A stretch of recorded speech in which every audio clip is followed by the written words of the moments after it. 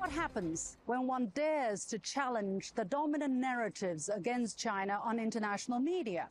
Maureen Hubel, an independent Australian researcher, knows it well.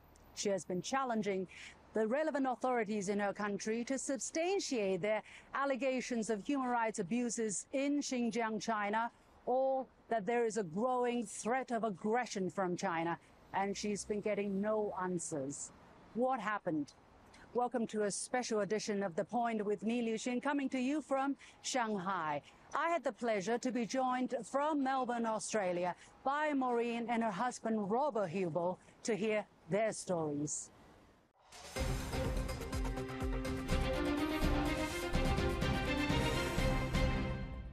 Maureen and Robert, thank you very much for joining us. Tell us a bit, how did you get interested in visiting China, especially Xinjiang, in 2024, which is next year? How did this idea come up? It came about gradually. It started with me observing growing poverty in Australia, and in particular, a large number of homeless people living on the streets. A lot of people couch surfing, a lot of people living in their cars. It frightened me that a rich country, and we are rich because we export so much iron ore to you, to China. It makes us rich. But there was a sector that was growing and it was getting poorer and poorer. And I thought, we have to do something about this. And I thought, well, China has a reputation of poverty alleviation. Let's start by looking to see what's happened. Because I noticed a lot of the people on the streets, they were so dispirited. They had lost interest in life. They had become drug dependent because they wanted to anesthetize themselves from the pain of living on the street. And they talk how hard it is to find food or go to the toilet or have a shower. And these are ordinary people. They become drug addicts to ease their pain. And I thought there's something wrong here. And here's China taking people out of poverty by the millions. And we are a rich country. We're going in the opposite direction. Higher inflation, we have high interest rates, people struggling to find somewhere to live, being kicked out because they can't pay their rent. I mean, we live in an affluent area, but it's creeping in even into our area too. So I thought something must be done. But why do you particularly want to go to Xinjiang? Because there are many areas in China where poverty was alleviated. And why did you take a special interest in that region? Because of its dramatic change from living in mud caves or mud, I don't know, mud hovels, to now living in comfortable houses. They've gone from extreme poverty to, it's more dramatic in Xinjiang. And I have some very good sources. And I spend a lot of time on Twitter. I get given a lot of videos. And I just thought, this is a wonderful place. What they've done is miraculous. I want to go and learn about it. So that's how I came into it. And then, of course, I heard later that, there's a genocide going on. I said, that's interesting. How can the population grow and the GDP grows? And I get all these videos of all these happy Uyghurs dancing. I thought, what kind of genocide is going on? And from a prima facie point of view, it looks most unlikely. And I'm not afraid to go to Xinjiang. I know that there's high security because they've had real terrible terrorism up until 2017, but it has been controlled. So I'm comfortable in going. We've been into much worse places in the past. We've been to Honiara when the Solomon Islands was at war. We've been in Kiev, I think Ukraine's always been in a hot or soft war with each other. So we've been in very difficult situations, and I feel very comfortable to go to Xinjiang. I tell you, I've been to Xinjiang. It's nothing compared to those areas. It's absolutely safe to go anywhere.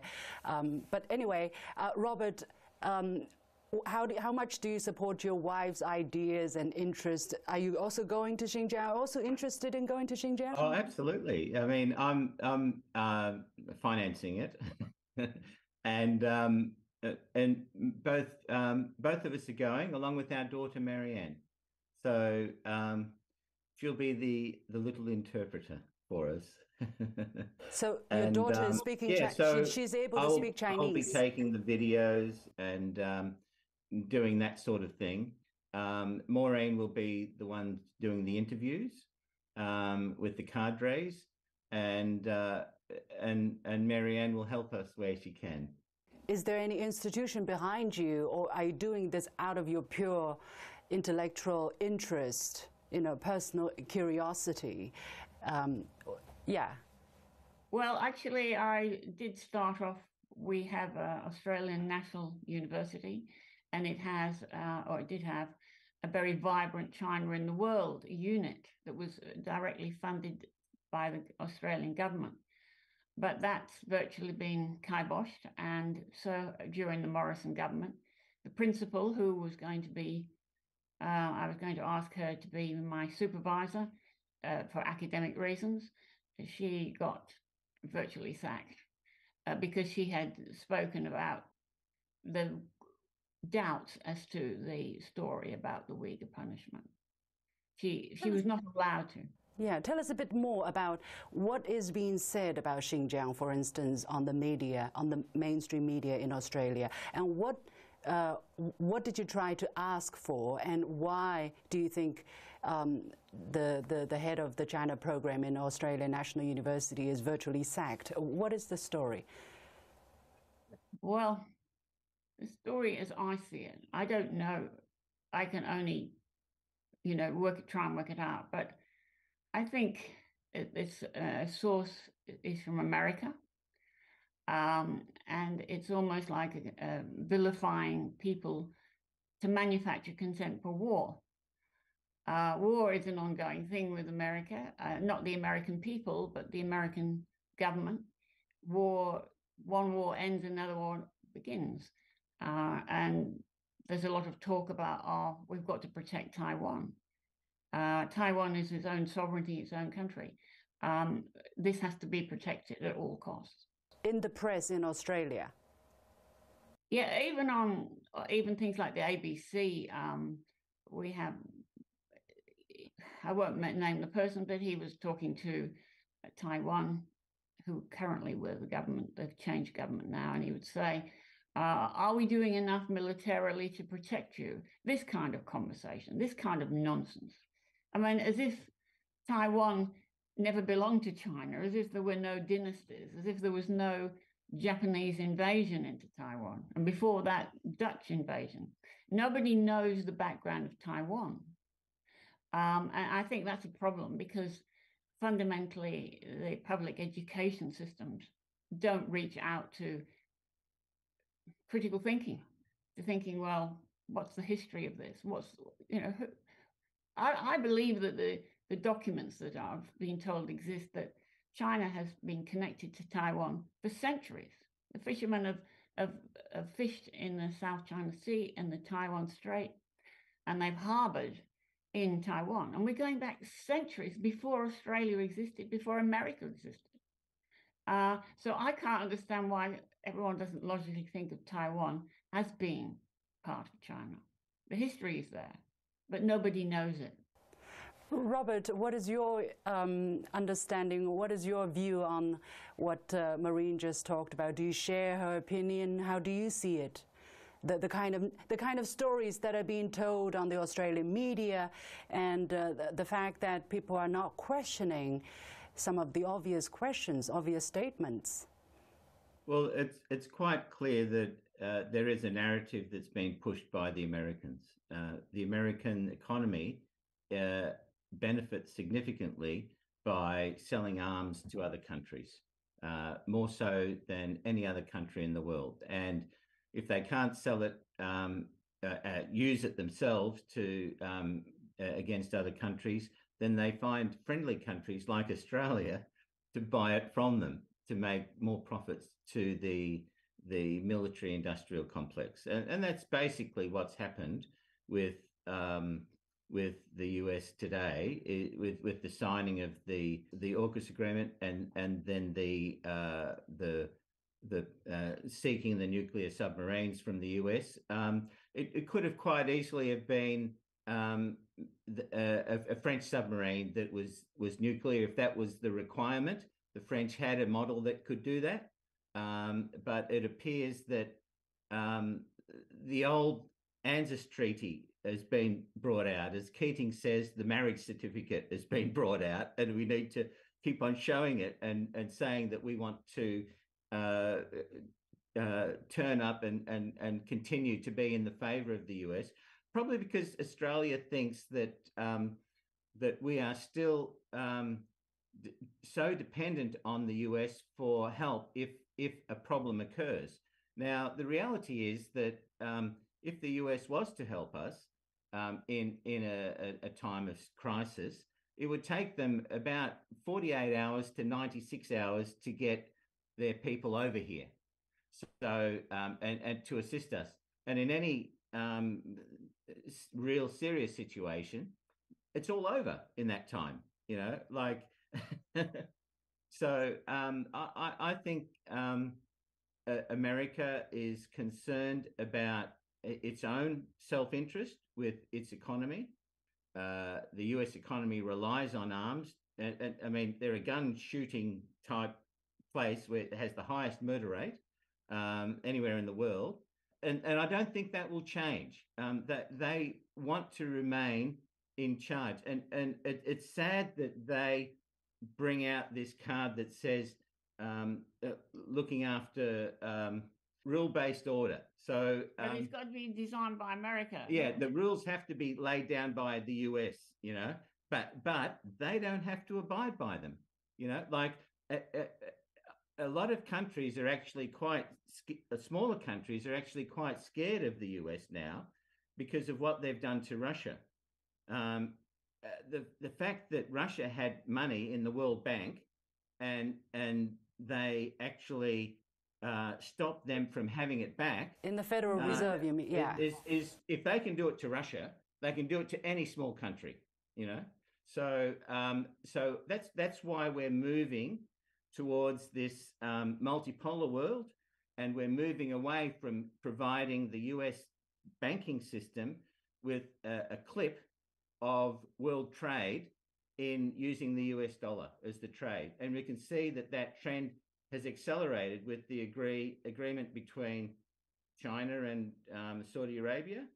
We can see that with the agreement that's happened between Russia and China, even India to some degree. You know, so we can see that a lot is happening, and what they can see is that it's actually accelerating the multipolar environment that is going to be created, and as a result of that, we will find that that maybe the world will be a better place.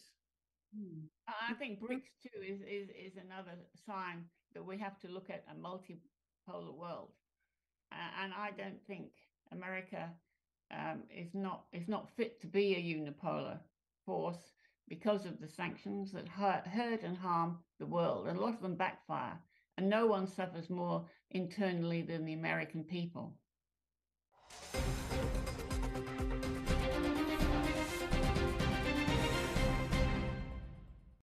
Maureen, have you tried to ask the authorities, either the press or the institutions such as the ASPI, for evidence substantiating their claims, for instance, that there is genocide against Uyghur people in Xinjiang, or that China is a coming threat, that there may be war in the next 2-3 years? Have you asked for evidence, and what kind of response have you been given? Well, I ask people like Penny Wong, who was not long ago made a statement of giving sympathy and empathy to the cruel treatment of the Uyghurs, and I contacted her on a number of occasions, and I said, can you substantiate this? And if you can't substantiate it, please be cautious. And I also told her that there was litigation going on in the States for defamation and the harm done to Xinjiang and the cotton growers. And we don't want to be embroiled in such litigation. Seek the truth and hold back until you know the truth. And I have to say, she has been quieter. There is a slow turn. I'm not the only one. There are other people that think the same as I do. We might be in the minority at this stage, but we're looking at being friends with China. We're economically interdependent, and to have a bad relationship doesn't make sense economically or even security. You know, I mean, Dan Andrews signed a memorandum of Belt and Road. That's our premier in Victoria, and he's ridiculed for it. He has to cancel it. And instead, you know, why aren't we doing the same thing and saying to China, we'll join you, we'll join up with the Belt and Road, you know, we'll lead a more prosperous life rather than having all these wars and decimation. Yes, and the Belt and Road really helps both countries. It doesn't just, it's not a one-way thing. The infrastructure that's being provided will benefit two-way trade significantly. And we can see that that's already happening with the railways that have been opened up to Laos and extending through those countries next to China that have been just recently opened up. That's fantastic. And you know, the old saying is, you build the road and they will come. Yeah, well, and you look at the trade from the old Silk Road, that when they set the railway up, I don't know, around 2004 or thereabouts, you can see that the trade has the annual trade has gone from the first year to 15 or even more times the trade. It's nearly $1 trillion now of trade between, you know, down through to Europe from, I think it's Dusseldorf, I'm not sure, but yeah, so going to that, to Germany and the other countries that it's extending to from China has a two-way benefit. And from a securitization point of view, if the ship trade is somehow blocked, they have an alternative route, and which is the railway system, and that's why China is so interested in making sure that Xinjiang is profitable, and the standard of living is risen, because it is the gateway to the Belt and Road, or the Silk Road, as I call it, into Europe, which is really benefits both those continents, both China and the European trade. As for your question on ASPI, ASPI is funded substantially by the American government, arms manufacturers, Raytheon, Lockheed Martin. So immediately you've got foreign interference in Australia. That's publicly known. So whenever they say something, I'm thinking, who's talking? Is this Australia or is this America? I can't understand how we can have a strategic think tank that is so influenced by another country. I have been reading about news stories in Australia, which is quite alarming to me. Correct me if I'm wrong, which, again, people are sounding this alarm about China's imminent aggression, or that there is a war, there may be a war, this war talk. How significant is that voice? How dangerous, or maybe you think it's just a small voice, that it's not a big problem, or how do you think it is a very dangerous voice that's being amplified right now among the Australian press and the general public? Unfortunately, it has permeated the general public.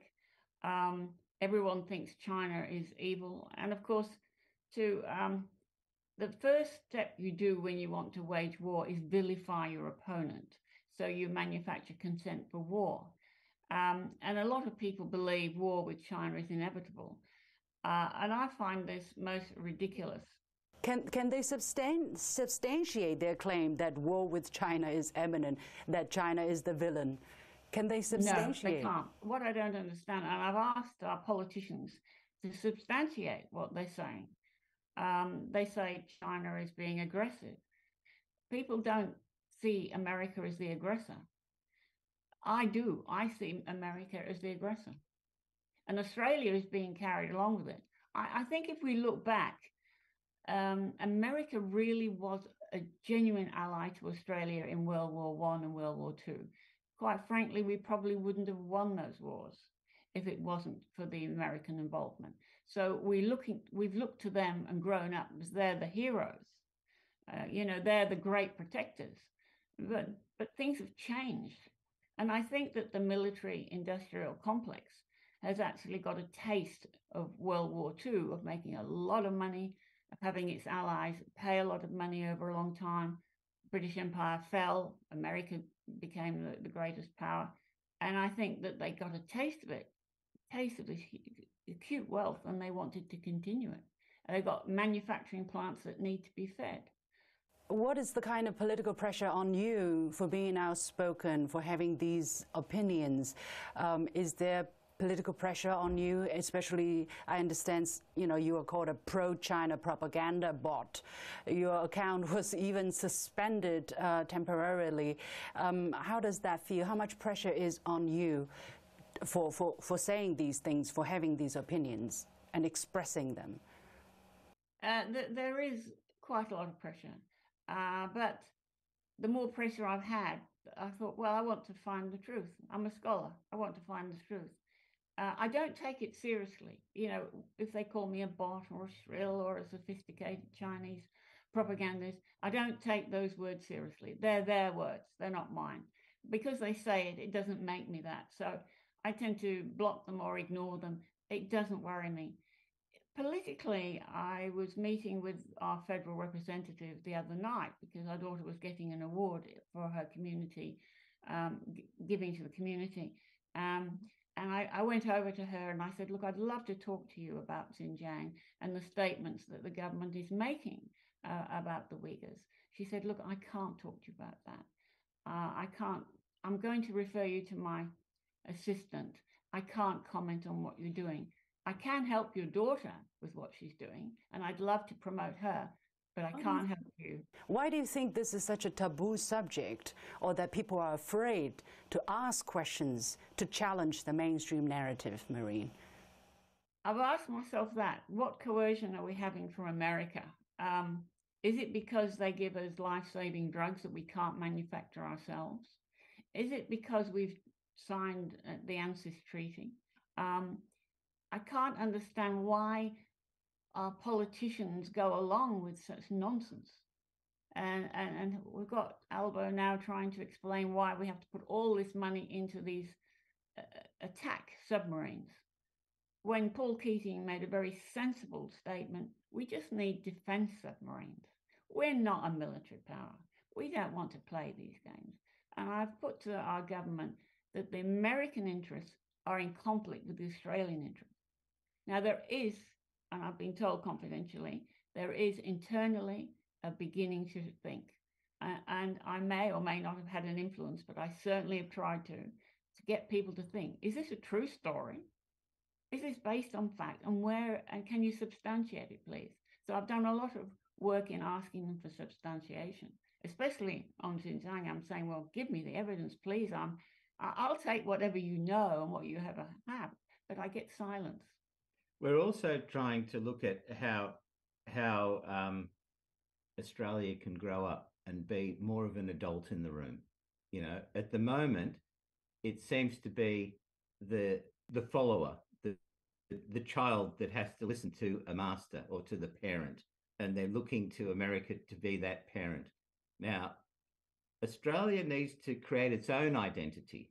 It needs to make sure that it positions itself correctly as a slightly more neutral, defensive situation where it is the adult in the room. And that's quite important for it to build on the relationships that it has in the Asia Pacific, China included, being the largest trading partner, but also with the smaller nations and Indonesia in particular, because Indonesia is a fast-growing, developing country that has a lot of opportunities for Australia, and we are its closest trading partner. Well, I've taken a lot of your time. Thank you so much. It's been a very interesting conversation. I've certainly learned a lot. Robert and Maureen Hubel, thank you very much for joining us on The Point. And I wish you success with your planned trip to Xinjiang and other parts in China, possibly. Thank you very much.